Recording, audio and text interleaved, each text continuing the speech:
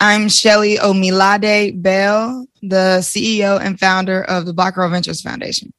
This is Diversified Game. A podcast giving entrepreneurial advice from a diverse and inclusive perspective with Kellen. He may agree, he may oppose, and it's more than just race. It's about, ideas. So let the game begin.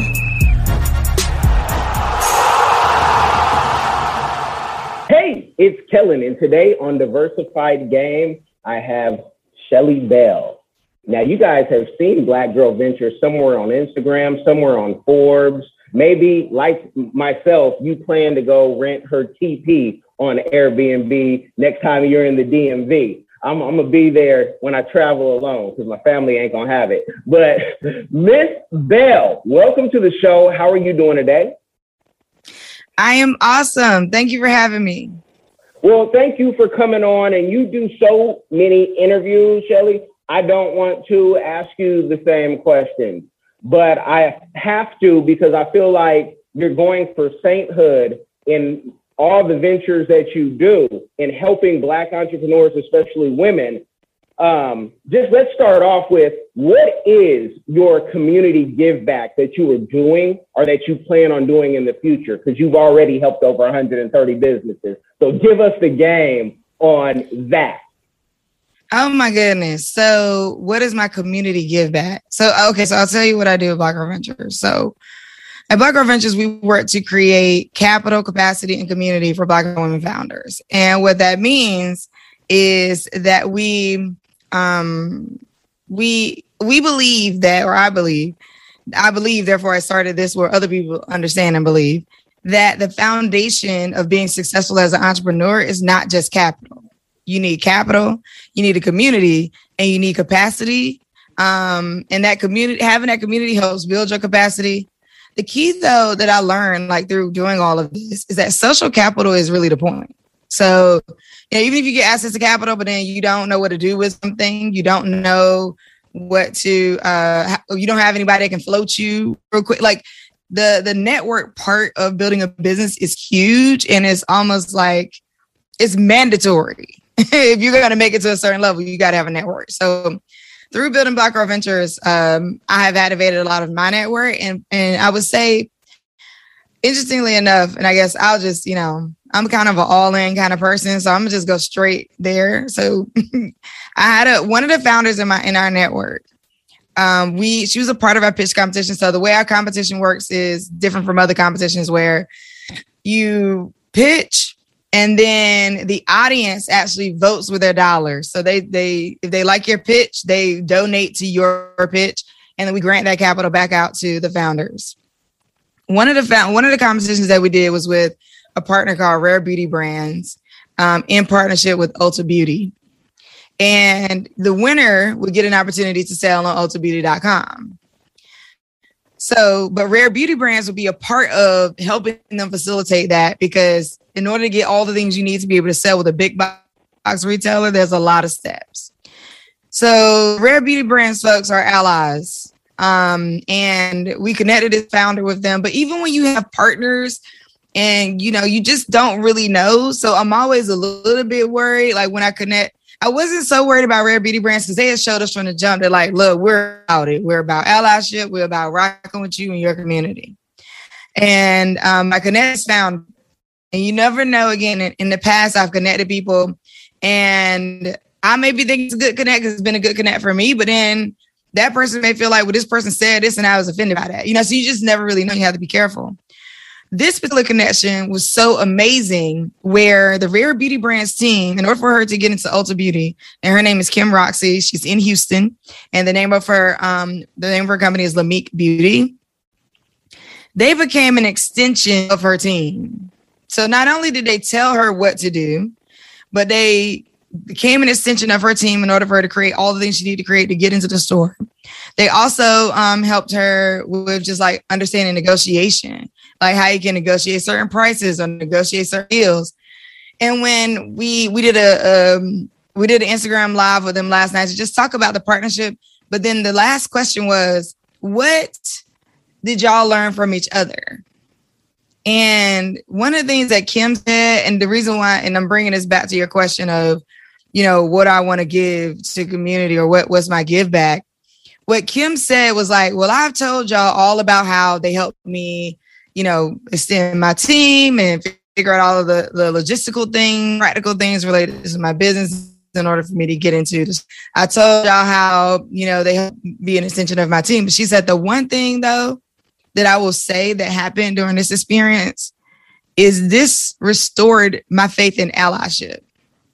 And this restored my faith in knowing, she's like, a lot of people during the pandemic were making announcements, and I had so many meetings with people who really weren't deeply about it. But working with a Rare Beauty Brands team who are not people of color for the most part, she's like, it really restored my faith in allyship. And I had such an emotional reaction to that because that is huge for us as people of color. That like to engage in a relationship that will help shift how you think about allies, or how you believing that good people still exist, believing that there is a place that can connect you to good people.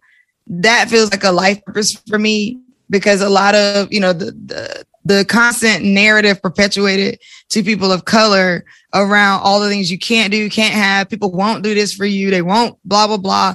It's in a sense, it restored her faith in humanity also, right? And so I think like that right there is priceless. And had you told me when I was, you know, building that tent in my living room that I would be here now, you know, we have funded to date about 260 women. We have efforts across about 12 cities. We're the largest entrepreneur support organization on the East Coast. We work with Nike, Experian, Visa, PayPal. We work with, you know, multiple different partners to make this happen, along with family foundations like the Knight Foundation, which is in South Florida. Also, the Kauffman Foundation. The Kauffman Foundation was actually one of our first like believers. They were our first 6-figure grant. And yeah, I got more game to give, but I'll just say, I'll just say I was wowed by her comment, and I was deeply emotional about it. And I bet if we would have told you, you know, hey, this is going to happen to you in the future when you were on Section 8, you would have been, you know, like, whatever, you know, this isn't going to happen, which when we've all been in those situations as adults, you're like, how do I go to the next level? You know, you talk about the trust and that, you know, people bringing back the faith. Does Black Girl Ventures take a portion of the businesses they help, or do they get them the funding and say, you know, go on your way, see ya, talk about us like, you know, Mayweather talks about Al Heyman? Like, how does Black Girl Ventures work when you guys work with people? Yeah, great question. So our access to capital works in a few different ways. We have the pitch competition, which from that, the first place wins $10K, second place wins $6K, third place wins $2K, but everybody gets some capital because essentially it's crowdfunding and pitching. We help you crowdfund. So we take 30% of what's raised, but from the other capital, the 10K, 6K, 2K, we don't take anything from that. You get that free and clear. We don't take equity through the pitch competition. We have a fund on the back end, a donor advised fund, which is a evergreen nonprofit fund where we will take equity in the companies that we invest in. We'll make investments and take equity. And then through that, it actually is a mechanism for supporting the organization and sustainability long term, because it's not a typical VC fund where it's not, the returns are not profit. The returns go back into the fund. And then you can use that fund for grant purpose or investment purposes for a donor advised fund. You also can get capital. We also grant capital through our fellowship program. So we have a few different fellowships. Usually I'm doing 5 cities at a time. And Houston is going to be coming up. Miami is actually for this year's closing out, but we will be doing another Miami cohort. Also stay tuned because the Miami pitch competition goes live tomorrow, actually. So with the fellowship, you get a 10K stipend for participating. Oh, that's beautiful. That is lovely. Now, for those who say, oh, I found my woman, she can find me that money that I want. What are the number 1 and 2 things that can make you cringe when you have entrepreneurs looking for funding, thinking that, if I just get the capital connections, as Eddie Murphy said in life, I'll be good. What's that number 1 or 2 things so people can say, hold on, I do that. Let me not bring that to Shelly when I, apply. Yeah. Oh my goodness.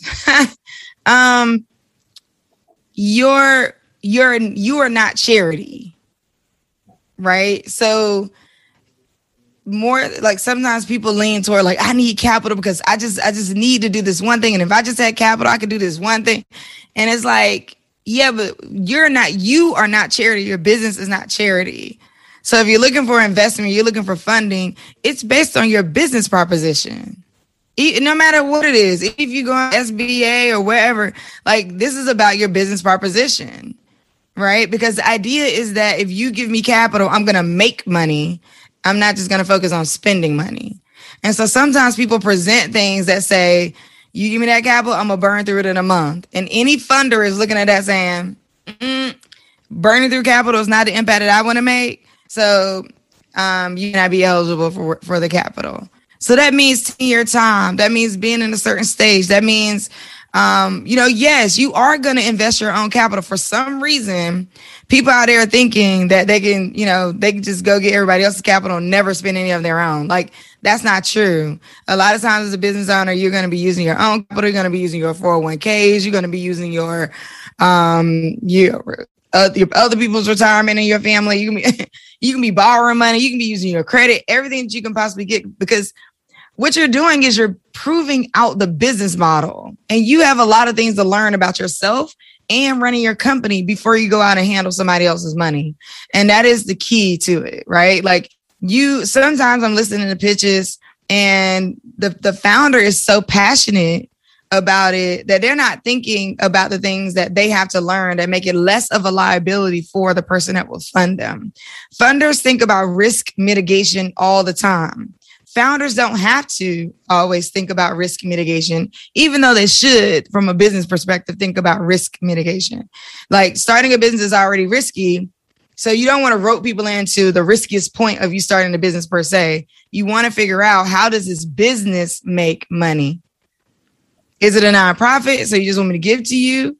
Or am I funding you so you can make more money and your business becomes sustainable? Sometimes people don't have the focus that makes sense to communicate to a funder. And this is a type of knowledge that you get when you read, when you study, but you also went to I went to the Harvard of the South, my wife and I, Grambling State, but you went to the Harvard of the East Coast for the HBCUs. Even Mark Zuckerberg came to talk about y'all, to tell you about his problems. Don't worry about them. But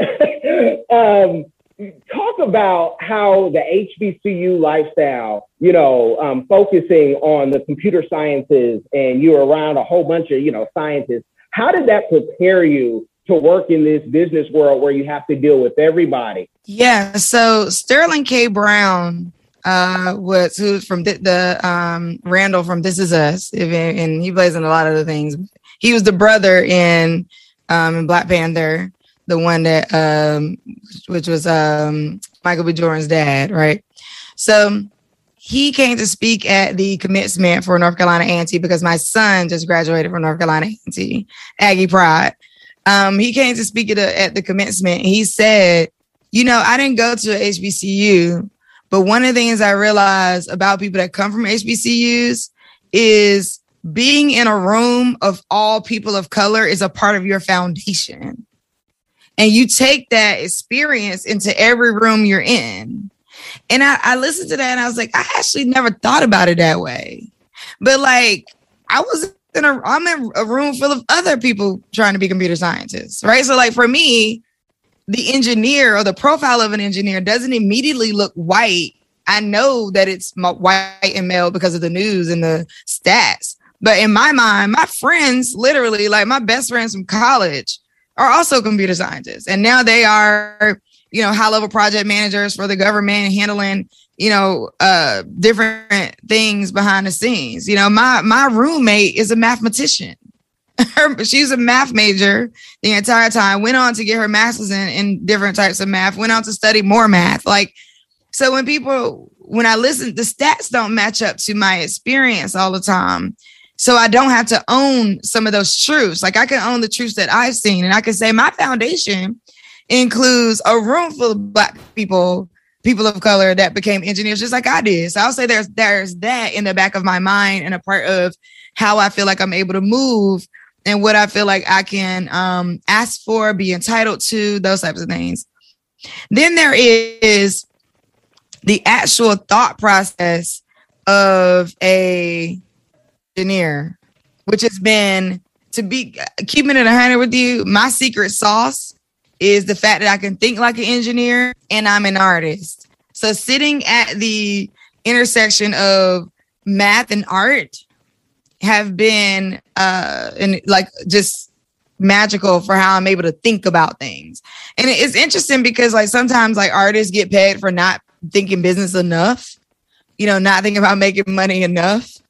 And at first I was that way too, a little bit, but because everything for me is ones and zeros, you can program things. So marketing is just programming people how to think about you, period. That's it. Learning those kinds of things made me be another thing about being a computer scientist is that everything that looks like it's happening is actually happening. So when you log in and your computer says, "Welcome, Kellen," right? And then people "Oh, my computer knows me." It does not. Behind the scenes, all it's doing is somewhere you type that in. It took what you typed in that box and then saved it as a variable in another box. And then it recalls that variable every time. Things like learning about objects and structures where it's there's actually no such thing as a card. There's a type of card. The word card is a class of things, right? And so when you start breaking down one of the hardest things when I was teaching computer science to high school students, one of the hardest things was just getting them to understand being behind the machine that does the things that we believe automatically happen every day. That was hard for them because they couldn't put their mindset in the place of I'm now the programmer. And programming has a defined set of tools. But with that defined set of tools, you can still disrupt some stuff. But you got to get over the fact that it doesn't sound like you sound. It doesn't read like you read. You might need a semicolon when you I got to put a semicolon there. It does not matter why. Here are your set of tools. Program them, twist them, move them, create a new language if you want to. But it's still all based off of a quasi-English written type of framework. In fact, that's interesting because that would mean, I never thought of this before. That would mean that anybody who is coding actually has to learn English, because I actually don't know of code being written in any other language. It's not full English. So it's not instead of full sentences, but it's still broken English. You know what I mean? In a way. Huh. Yeah. And our friends in Hindi are saying, "Oh, but you don't know." Okay. In India, it's 1 billion and all. Y'all got maybe something, a little different, a little more complex. But coding is definitely, has its English component. You talking like this, somebody will say, "Hold on, where did she come from? I don't meet people like this that look like me." And then, in the beginning, Omalade, you have your own street named after you in Lagos, Nigeria. I'm pushing that rumor it's not there. Yeah, there's a street in Nigeria. So talk about your Super Eagles connection, and shout out to all the Nigerians out there. Yeah, awesome. So I practice Yoruba culture. And so after I did my first initiation, I actually got the name then, but I didn't necessarily go by it publicly. And more recently, I started to go by that full. So Shelly Omilade Bell. And part of it, so the word Shelly means meadow on the ledge. Omilade means water that clears the path. And Bell is a sound. So when I think about all of these three things together, land, water, and sound. They're all there for movement sake, all there for providing space, all there for like I said, movement. And so I'm like, all of these things are exactly who I am, you know, and I'm not the woman that my mother birthed, you know? And so like my motto is resist being average. And I think, so what I mean by it is you're not the sum total of every experience you've had, and that's it. Like, that's not all that you are. And that, you know, pulling together your intuition and your vision, only you have your eyes and only you can see what you can see sometimes. And other people may not understand it, because believe me, when I was gathering that wood to build that tent in my living room, the dudes at Home Depot was like, what are you doing? And I was like, I'm about to build this tent, put it in my living room, and I'm gonna rent it out. And they're like, nobody's gonna sleep in your living room. I'm like, yes, they will. Like, you know, everybody thought I was crazy. But everybody's always thought I was crazy for ideas that I've had. So I actually have gotten used to people. In fact, if you don't think I'm crazy, then I'm like, well, what's wrong with you? But you know, crazy understands crazy. So to me, I'm like, hey, she's normal. She's talking her truth. That's how she feels. That's the vibe. Roll with it or get rolled over. Now, you talked about you artists. Let the people know, because they say you do art on them outfits in your hair. But what is the first book? Is it going to be poetry, or going to have an album? Is it a painting? What's the art that you love to practice? Oh, yeah. So one, I've lived many lives, but prior to starting Black Girl Ventures, prior to launching the business I had previous, right before Black Girl Ventures, which is a print shop, I did performance poetry.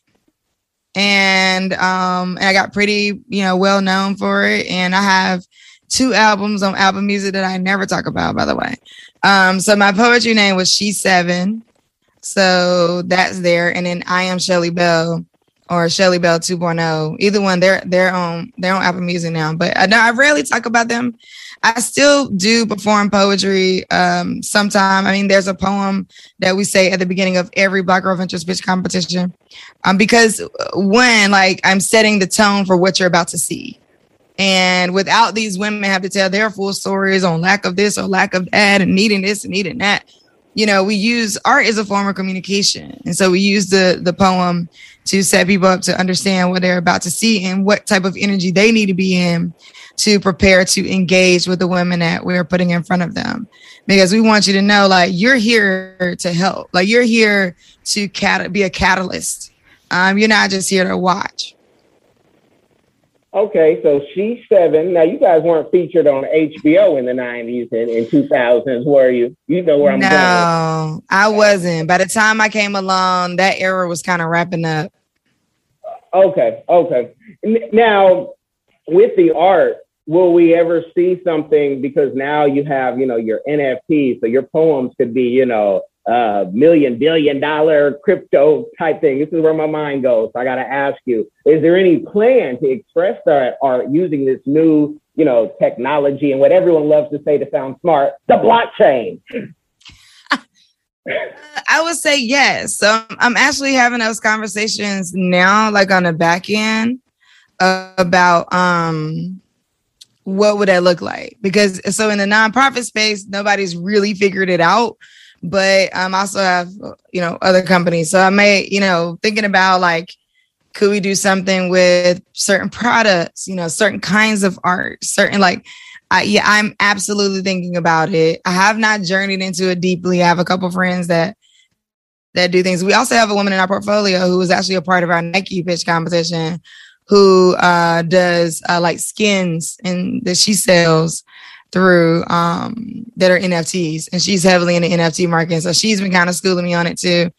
I think it's a great idea. I mean, especially when I think Gary Vee is one that I've seen play with kind of like the more tangible and crypto. So he's doing, like, you know, he has like V friends, and then you buy the V friend, but the V friend doesn't only get you just a piece of art. That's the V friend. It actually gets you time with him, or it gets you access to one of his conferences, or, you know, it gets you something physical as well. So, and I will say, like, Gary Vee and his company are one of those folks where, like, they want to put you up on game. So like they did some outreach to say like, hey, we'll have a session on how to use NFTs as, for small businesses and nonprofits.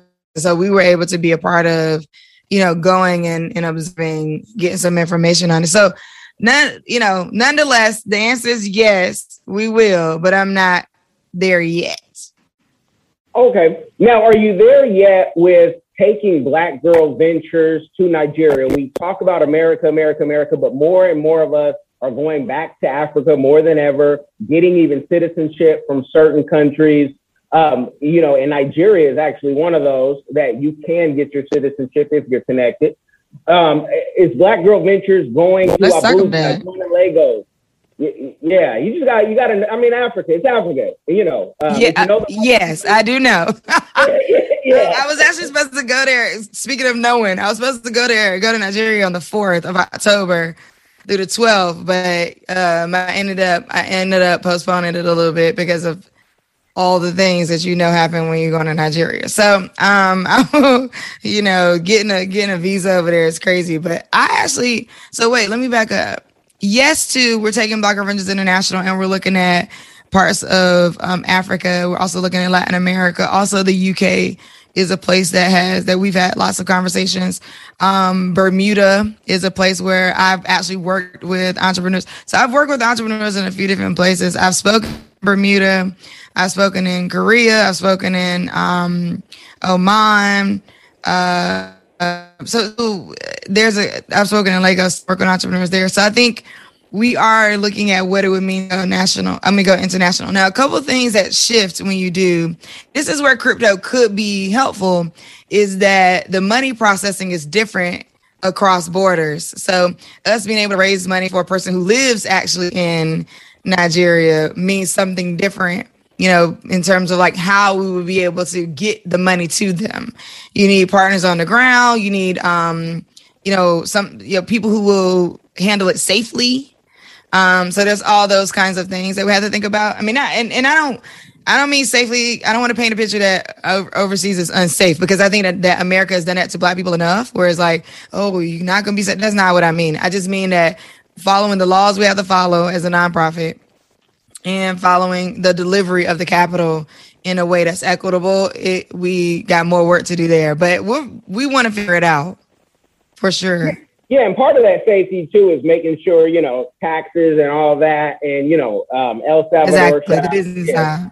Yeah, El Salvador, and all the Black and brown brothers there. I'm sure they'd love this. Say, hey, yeah, send us the Bitcoin. We can accept it. Our country is open. Very open, similar to places like Malta that are beautiful. And let me ask though, with pushing to, let's say, to the African market, is there any plan for you to maybe, live over there and set up businesses? Because I don't know if you've been to Africa yet, but when you go, things are so much easier to do if you have a couple coins to put together, and it's not bribe, it's just appreciation. Because you got to appreciate the people when you come in. It's like paying toll. So do you have a connection where maybe you say, I want to live in Lagos with the other 20 million people, or on Victoria Island? So I don't necessarily, I'm just be looking crazy on this camera. I was waiting. I'm like, forget it. We just listen. Okay. I can't get right now, but, so we have another woman that we worked with down in Florida, in Tampa, who is building in Kenya. And so she and I have been having some conversations.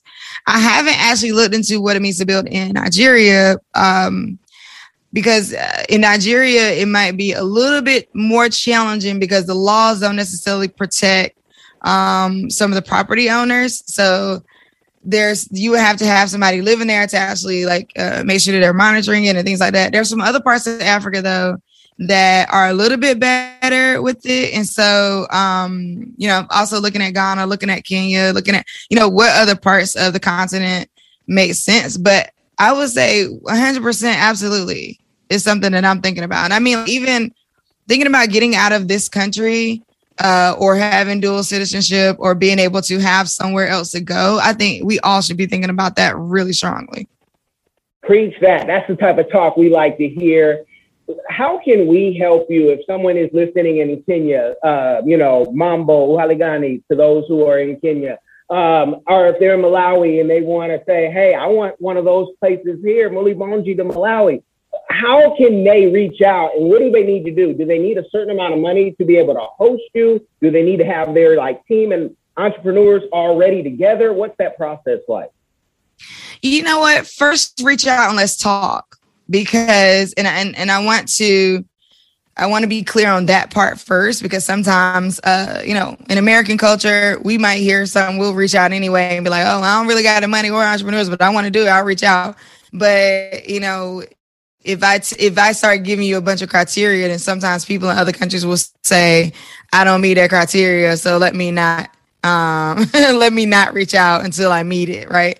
So one, I want to just say, don't worry about any of that. We will figure it out. The first things first is actually us reaching out and having a conversation. So you can always reach Black Girl Ventures at contact, and we check this inbox. So contact@blackgirlventures.org. Reach out to us there, and then we can start having a conversation, because we will have to figure some things out. It is more helpful if you do have a network of entrepreneurs that be ready, or some reach into entrepreneurial organizations, or where we can find founders that would engage in an activation. But, first step is to just reach out and say, hey, I'm interested in, X country, and let's just have a conversation. Well, Shelly has shown you can do this as a woman, a Black woman, a mother, a traveler, and you don't have to hold back. So I want you to let them know where you want them to follow you and tap in and have those educated questions or requests. Where can they find you at? Yeah, you can find me at I am Shelly Bell. That's everywhere. I am Shelly Bell. Instagram, Twitter, LinkedIn, Facebook as well. Facebook is the Shelly Bell. But if you go to IamShellyBell.com, you can find a link to all those places. So yeah, definitely reach out. I am very active on social media, so I'm always checking DMs. There's actually a place you can get me fairly quickly.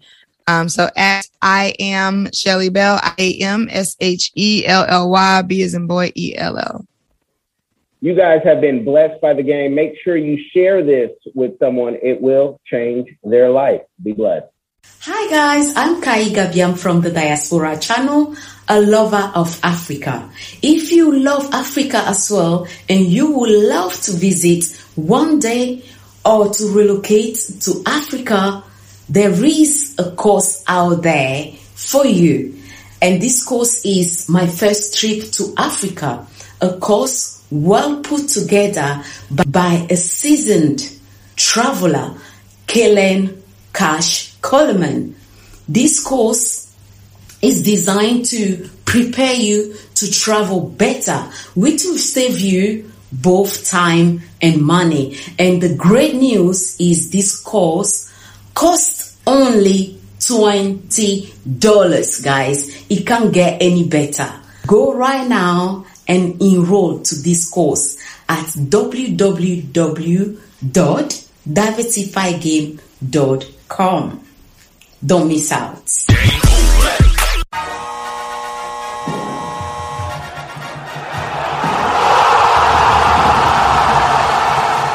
Thanks for getting in the game and listening to the Diversified Game Podcast with Kellen, the #1 show pairing entrepreneurship with diverse and inclusive perspectives like wine and cheese, bagel and lox, fish and grits. Be sure to visit diversifiedgame.com for all the good stuff. Join in the conversation and discover more content.